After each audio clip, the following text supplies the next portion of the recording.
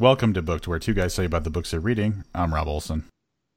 And I'm Olivia Snedden. This week we're going to do a new old book.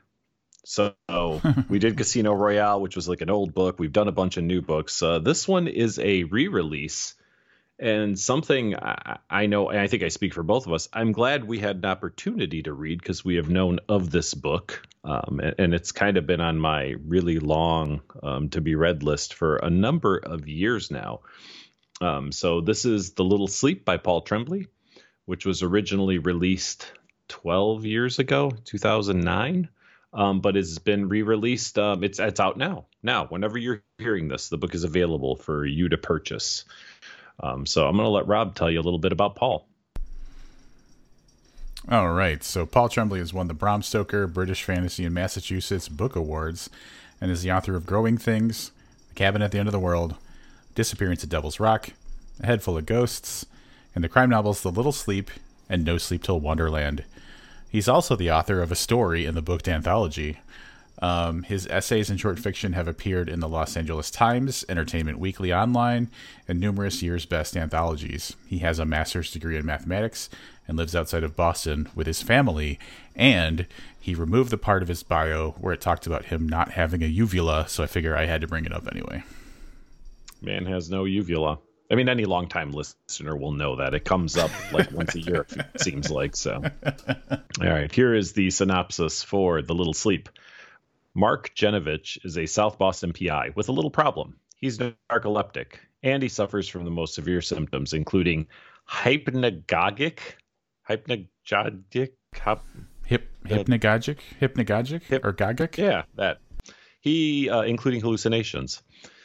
These waking dreams wreak havoc for a guy who depends on real-life clues to make his living. Clients haven't exactly been beating down the door when Mark meets Jennifer Times, daughter of the powerful local DA and a contestant on American Star, who walks into his office with an outlandish story about a man who stole her fingers. He awakes from his latest hallucination alone, but on his desk is a manila envelope containing risque photos of Jennifer. Are the pictures real? And if so, is Mark hunting a blackmailer or worse? Wildly imaginative and with a pitch-perfect voice, Paul Tremblay's Little Sleep is the first in a new series that casts a fresh eye on the rigors of detective work and introduces a character who has a lot to prove, if only he can stay awake long enough to do it. All right, so I guess right out the gate, I have to ask the question because Livius pulled the information together for this episode. Is this the synopsis that's being presented? This is not from the new release of the book, right? Because it called it a new series.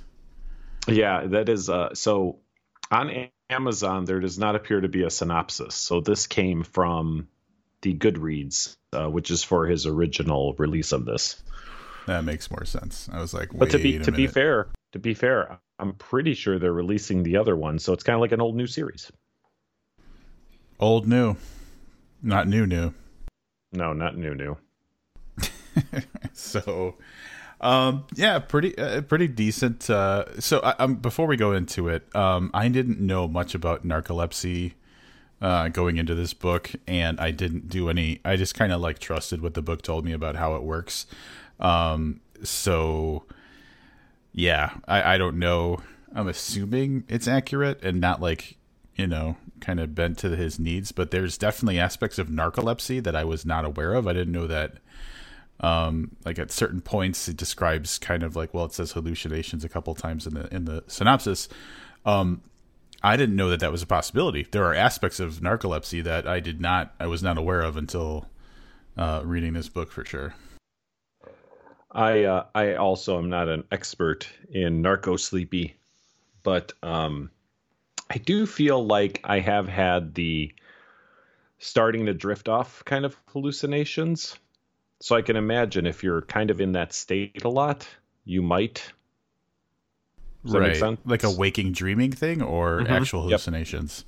Yep. I would say, well, to me, I guess they seem like hallucinations because I assume I'm awake. You know what I mean? But yeah, probably like a waking dreaming kind of thing. So I imagine if you're already prone to being on the verge of sleep a lot, that might happen more often. Makes sense. Now I want to slam the brakes on everything to point out that you made a reference to a movie called Gun Shy, which is obscure as hell and you're not a movie watching guy, so like I'm floored. I don't know. I don't. I'm going to assume that the narco sleepy is the thing that you're referencing. So you didn't. Yeah, I don't know what that movie is. I don't know where I heard narco sleepy, but I always thought it was it's pretty apt. So. Oh, all right. Well, all right. So I gave you more credit than you deserved, but yeah, that was a Gunshot was a movie with like Oliver Platt and Liam Neeson, and it's kind of a gangster weird, but like it's more comedy. Anyway, I thought you were going for a thing there, but you were just being a little silly. All right. So the story kicks off, and as is mentioned right in the synopsis, that we're introduced to Mark Genovich, and he is talking to a client who is Jennifer Times, who is this American star. But I think for the purposes of this review, or if you're listening, you could kind of insert American Idol on there. So she's on a national TV show where she is singing, and they're around, and she has made it, I believe, into the finals. But as he's talking to her, she wants him to look for the man that stole her fingers. She even holds up a kind of like bandaged up hand, that's got fingers missing at some point. Except that he awakes and she is gone. And in her place is an envelope with 2 photographs in it. One of them of a young teen blonde girl who bears a striking resemblance to Jennifer, who was in his office, dressed, sitting on a bed. And the next photo, a little more risque, as she is less dressed in photo number 2. And this is where we discover that the narcolepsy has the unfortunate side effect of sometimes he'll be asleep, but like acting as if he is awake. So he'll have conversations, he'll do stuff, he'll go places or whatever. And so obviously at some point he fell asleep while Jennifer was there and lost his memory of everything up to the point where he woke up and there was that manila envelope on his desk. He does, when he's in that state, have the ability to like take notes and stuff. So he'll look for his notes that he was taking, but usually they're kind of gibberish. And in this case, he's got some holes in the story that he needs to fill. So obviously one of the first thoughts he has is, I need to go see this person.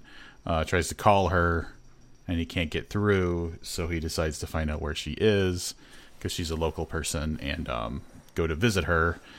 And she's doing like a signing at a mall, like a autograph kind of thing in a local mall.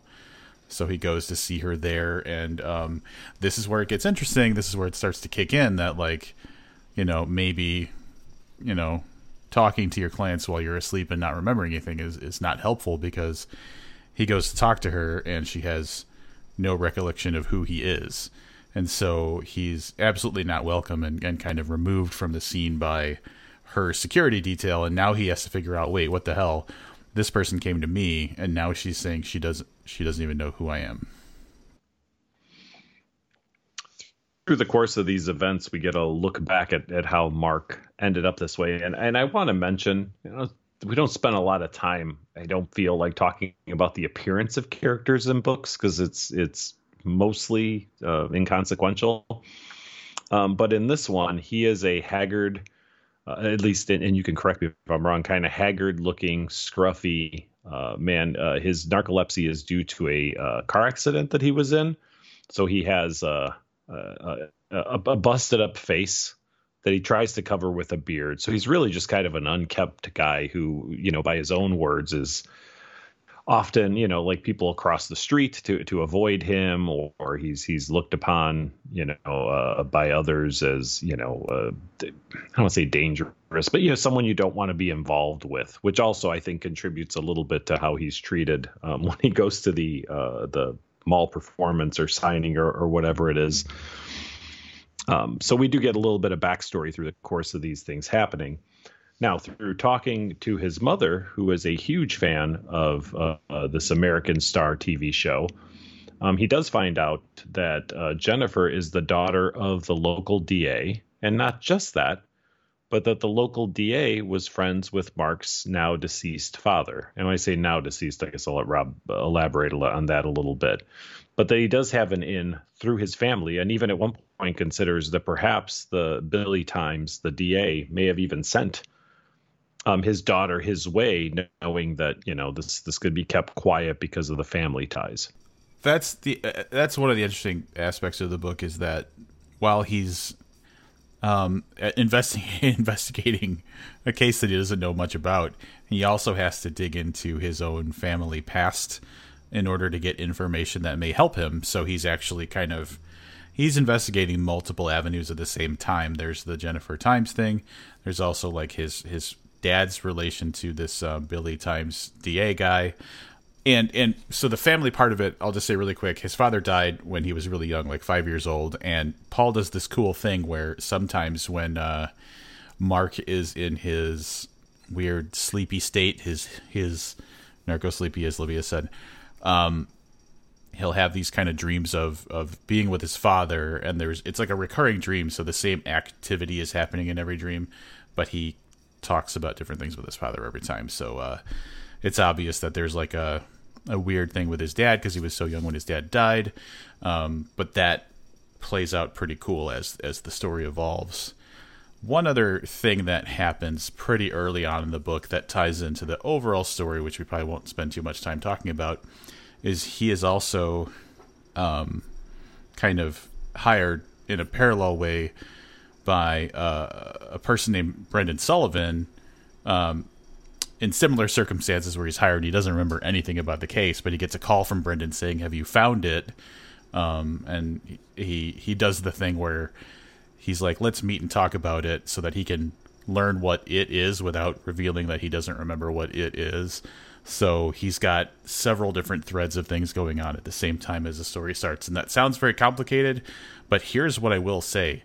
It plays out very smoothly in the book. And I think that's one of the strengths of the book, is that it doesn't feel like there's like too much information. It's paced well, and it all kind of just flows nicely, especially if this is his first novel. I feel like he did a great job like building a very smooth narrative. Yeah, I mean, so there's two things at play here. So first of all, we have a very different kind of unreliable narrator, right? Because we only know what Mark knows, and Mark doesn't know shit because of his conditions. So it's not that we're being purposely misled, which can happen in, with unreliable narrators, or you've got someone who doesn't know the difference.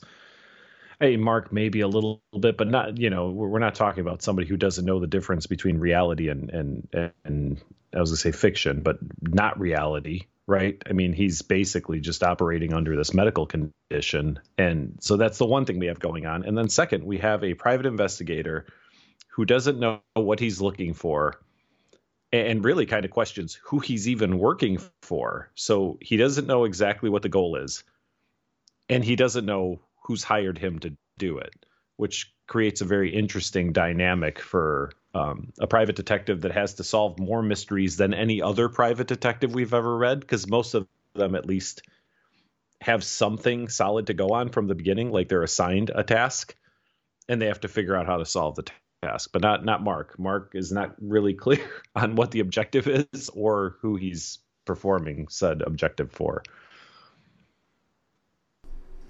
I think that's one of the more compelling parts of it, is that there's no point in the story where he's not fully behind the eight ball. So it's like, how the hell is this all going to work out?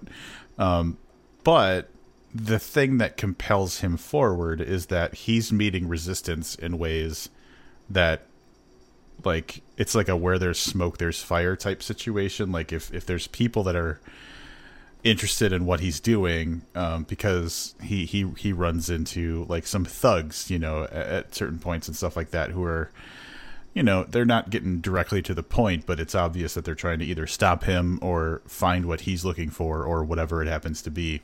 So he has enough people being interested in either stopping him or finding out what he's supposed to find out that it moves him, like that's his internal motivation for solving the case, until the picture becomes clearer. So again, I feel like the setup of the book is really well done, because it seems like a really hard story to tell, because you're basically taking away all of your storytelling tools. But he still managed to make a really compelling story out of it. I know, like, I sound like I'm wrapping up, but like, as we're talking about this, I'm realizing there's lots of feats that are happening that are pretty impressive. Yeah, on the outside, even reading the synopsis, it just sounds like your standard PI story, right? Which, I mean, look, The Little Sleep is obviously a nod to the Big Sleep. I think that's Raymond Chandler, right? Which is a legendary PI story, complete with hat and a trench coat type PI. And there's a lot of those, and those can be good. Those can be what's J.K. Rowling's pseudonym? Galbraith, yes, Robert right. Galbraith, yeah.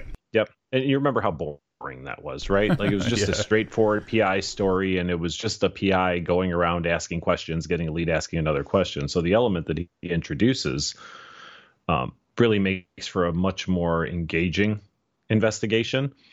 And then, we've talked a little bit about Mark, but, we're hearing all of this in his voice, right? So he's self-deprecating because of his condition and kind of the way life has turned out for him. So he's also an engaging and often amusing character to follow. So that's where, where this book diverges from what very simply could have been, just a straight up PI novel, and likely wouldn't have gotten much attention if it wasn't for the way it's drawn up.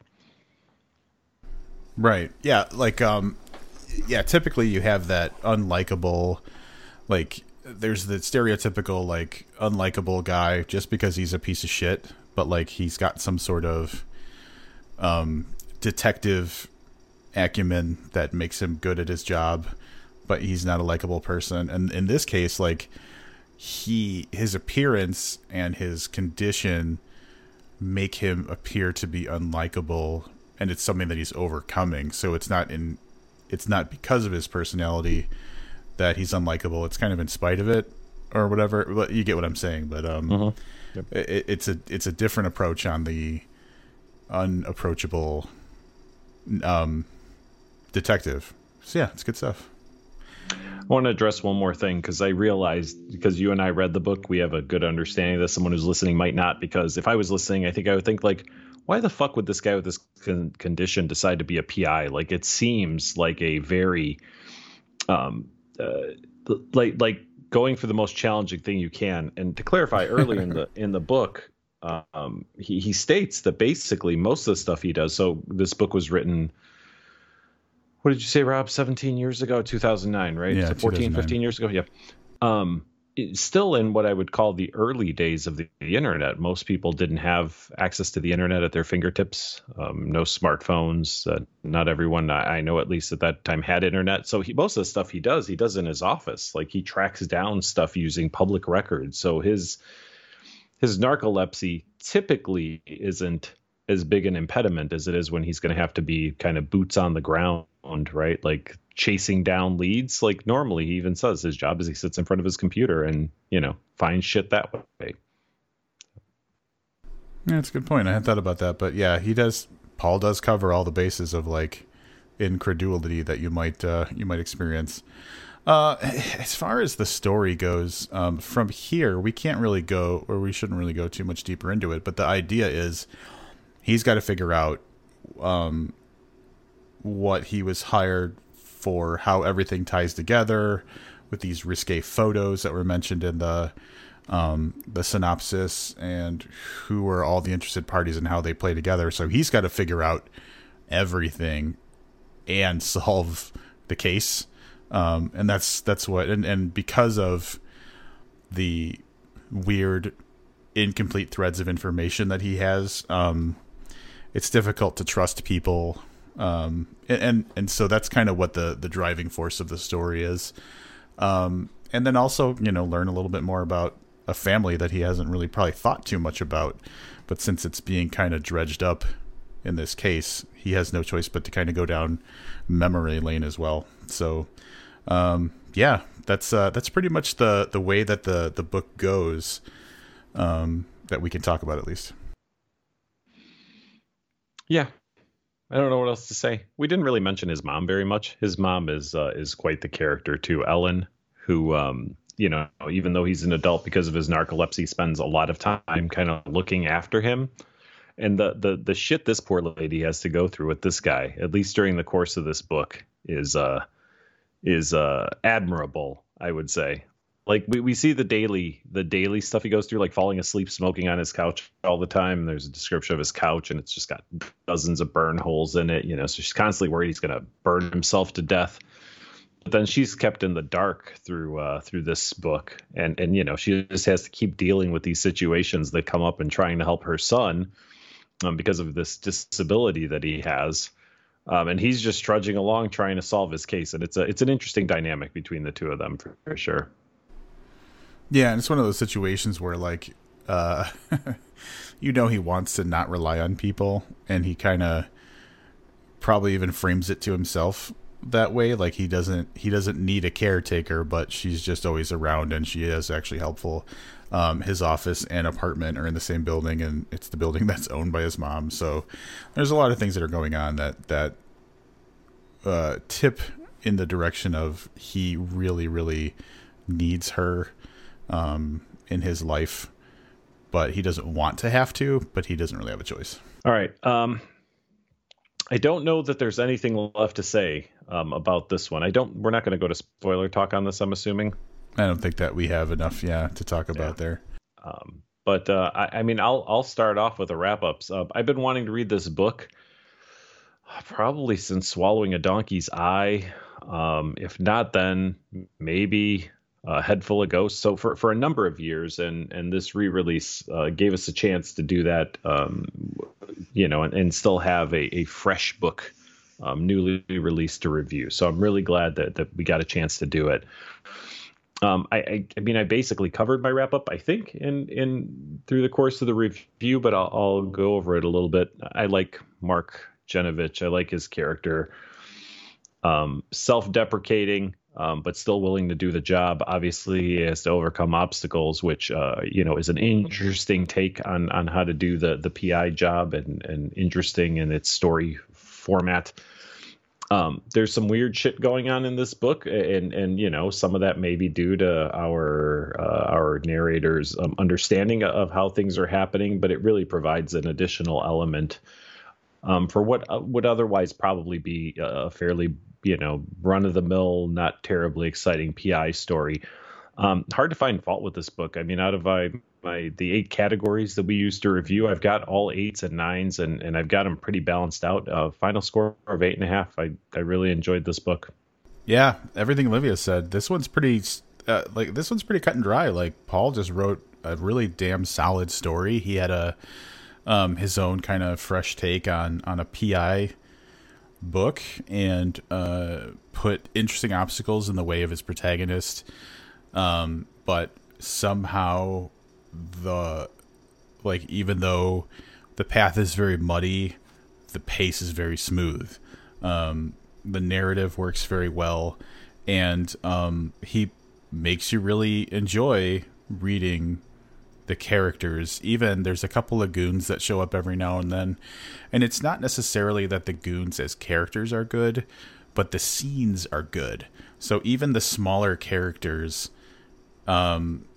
contribute well to the overall story. Like Livia said, it's really hard to find a fault with this. There are some things that seem like I could start to kind of pick apart a little bit, as far as like what happens when the character kind of has like a fit where he falls asleep and wakes up later, and there's an outcome that happens that you wouldn't expect based on what was going on.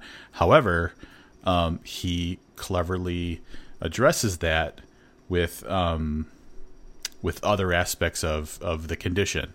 So even the stuff that I would want to pick apart, he's already kind of shored that up with how he developed the character and the character's condition. So it's pretty unassailable, dude. This is a really easy read. I sat down to start the book because I like to dip my toe in and just kind of get an idea for the story. And next thing I knew, I was a third of the way through the book. So it's an easy read. It's entertaining. It's got very likable characters.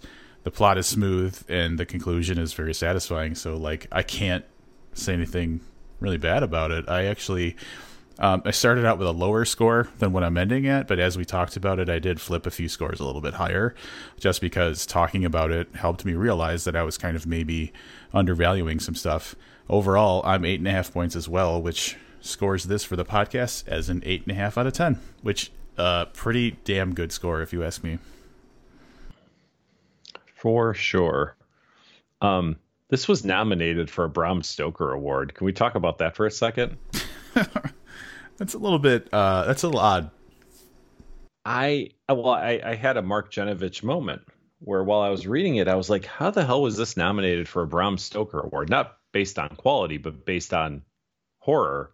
And then, like, I asked Rob, and Rob's like, I don't know. I'm like, I know I've heard this somewhere, and I'm pretty sure I heard it from Paul, but I did find out in 2009 it was nominated for Best First Novel, and it did not win. Damnable by Hank Schwable, Schwabe, won. All I can say is, you know, Paul went on to win Bram Stoker Awards. I believe for A Head Full of Ghosts and maybe for The Disappearance at Devil's Rock. I don't know, but I know he won them. He won it. He got there. It was for three of them: A Head Full of Ghosts, wow. The Cabin at the End of the World, and Growing Things and Other Stories. All reviewed here on Booked, going back those 6 years now to A Head Full of Ghosts. Disappearance at Devil's Rock was nominated. The Little Sleep was nominated. And then he actually had 2 short fiction stories in 2007, The Teacher and There's No Light Between Floors. I don't know. That's probably the least horror of a novel I've read that was nominated for a Bram Stoker. I think you might agree with that. Yeah, it does. Yeah, because there's really like no element of horror to this except for maybe the existential horror of dealing with narcolepsy, but that or putting in a bunch of dream sequences into your novel. The horror of that. And then also, when you have a narcoleptic, you have to do some dreams. Look, quite honestly, I only mentioned it now at the end because I didn't even ding the story for it, which is something I frequently mention. When you started talking about dreams, I was like, I'm not even going to bother with complaining about the dream sequences in this one. So, but yeah, nice job, Paul. 15 years ago when you wrote this. Awesome. And congratulations on getting it back out there. I think we mentioned it earlier, but if not, I do believe that the follow-up, No Sleep Till Wonderland, will also be released April, I believe. Yeah, April 4/20. April 20th, yep. It's coming out. There you go. Hey, can we talk about a Mark Genovich moment I had where I was like, wait a minute, did this happen? Yes, we can. Please. I said that as if Livius doesn't already know what I'm going to talk about. That's like the peeking behind the curtain. So even in the synopsis, it says, walks into his office with an outlandish story about a man who stole her fingers. So like that's even in the synopsis. And I was like, that sounds real familiar. And I don't remember exactly where it came from. So I did kind of like I flipped through in my head, where would that have been? And it's not the story that he put in the booked anthology. It's not part of any of the other novels that we read. And I was like, Warmed and Bound. So Warmed and Bound, for anybody who's a newer listener, is an anthology that we talked about at length 4 months over dozens of episodes. Mm-hmm. And like in a weird, like looking back, it seems weird how much time we dedicated to this one book. But I think overall it was probably 18 or 19 episodes in a row. But Warmed and Bound had a story from Paul called Chance the Dick. And in Chance the Dick, there's a detective named Chance who is approached by a woman who wants to hire him to find out who took her fingers. And it's basically the same kind of setup as what we read in this book. So that is a story that was originally published in Paul's short story collection that came out around the time of these books originally, and that story collection's called In the Meantime, I believe. So I I think that at the time he was just kind of playing around with this idea. I don't know. I know we haven't talked to Paul about the fingers thing, right? That's never come up. I don't believe so. Well, after talking to you to explain, I thought the fingers thing sounded familiar, but I assumed that maybe we had talked with Paul about this book. Like maybe he gave us a little bit of a setup for it or something, and that's why it was sticking in my head. But after talking to you, I don't believe we've talked with him about it.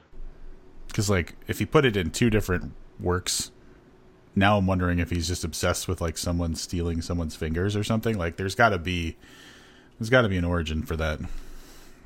I do believe, and I'm going to save you maybe a little bit of trouble. I do believe that maybe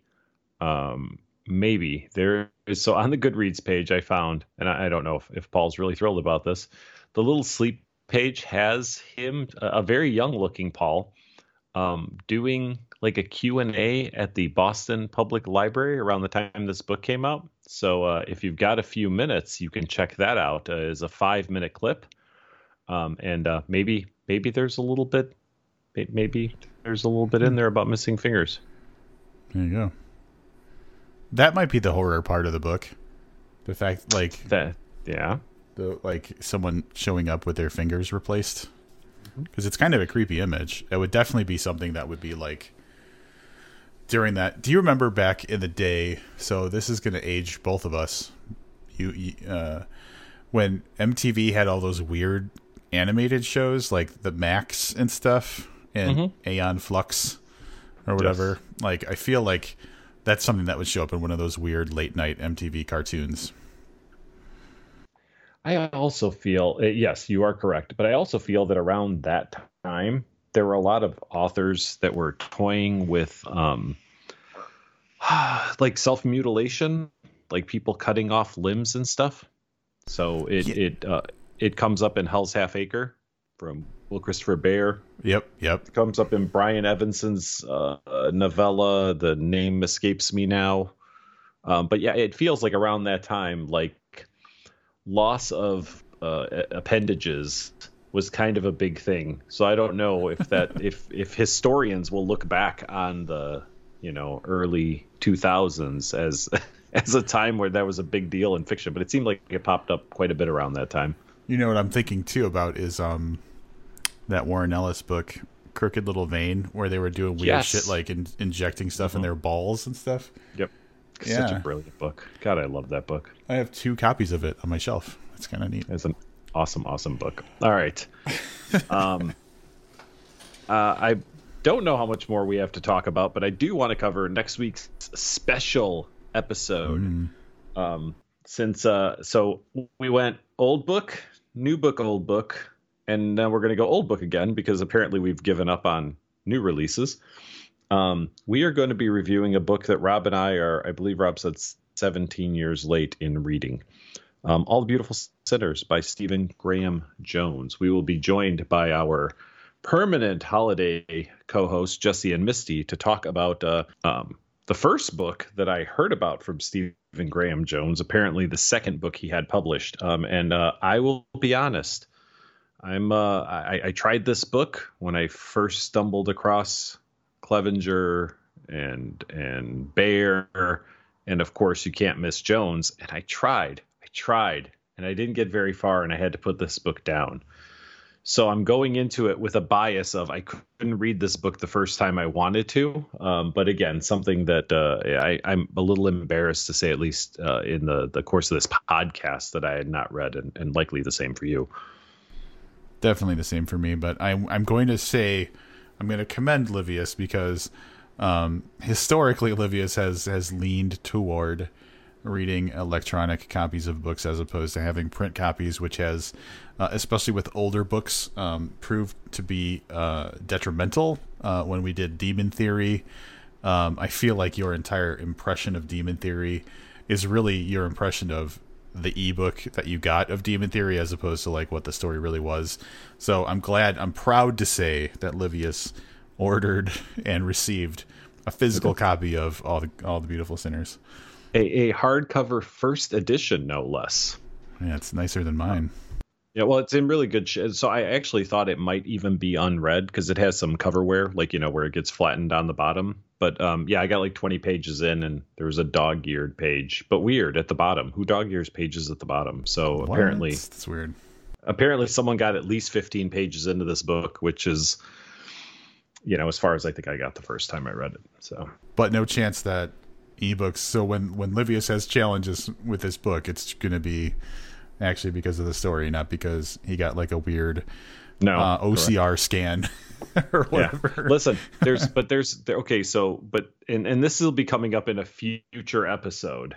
So I don't want to talk too much about it now, but I also read a legitimate like ARC copy Goodreads book that was, and we'll talk about it again at length in the future, made a book almost unfucking readable. So I haven't turned my back on digital books yet, but I am wagging the finger at people who produce digital books that you guys need to do better. So I am fully willing to talk about what the book is because I can't tell you how excited I am. B, it's we are all right. So can we crack this open? Yes. All right. So because it's been on our social media, I've been a little braggy. I've recently received a physical ARC of Stephen Hall's long anticipated second book, Maxwell's Demon.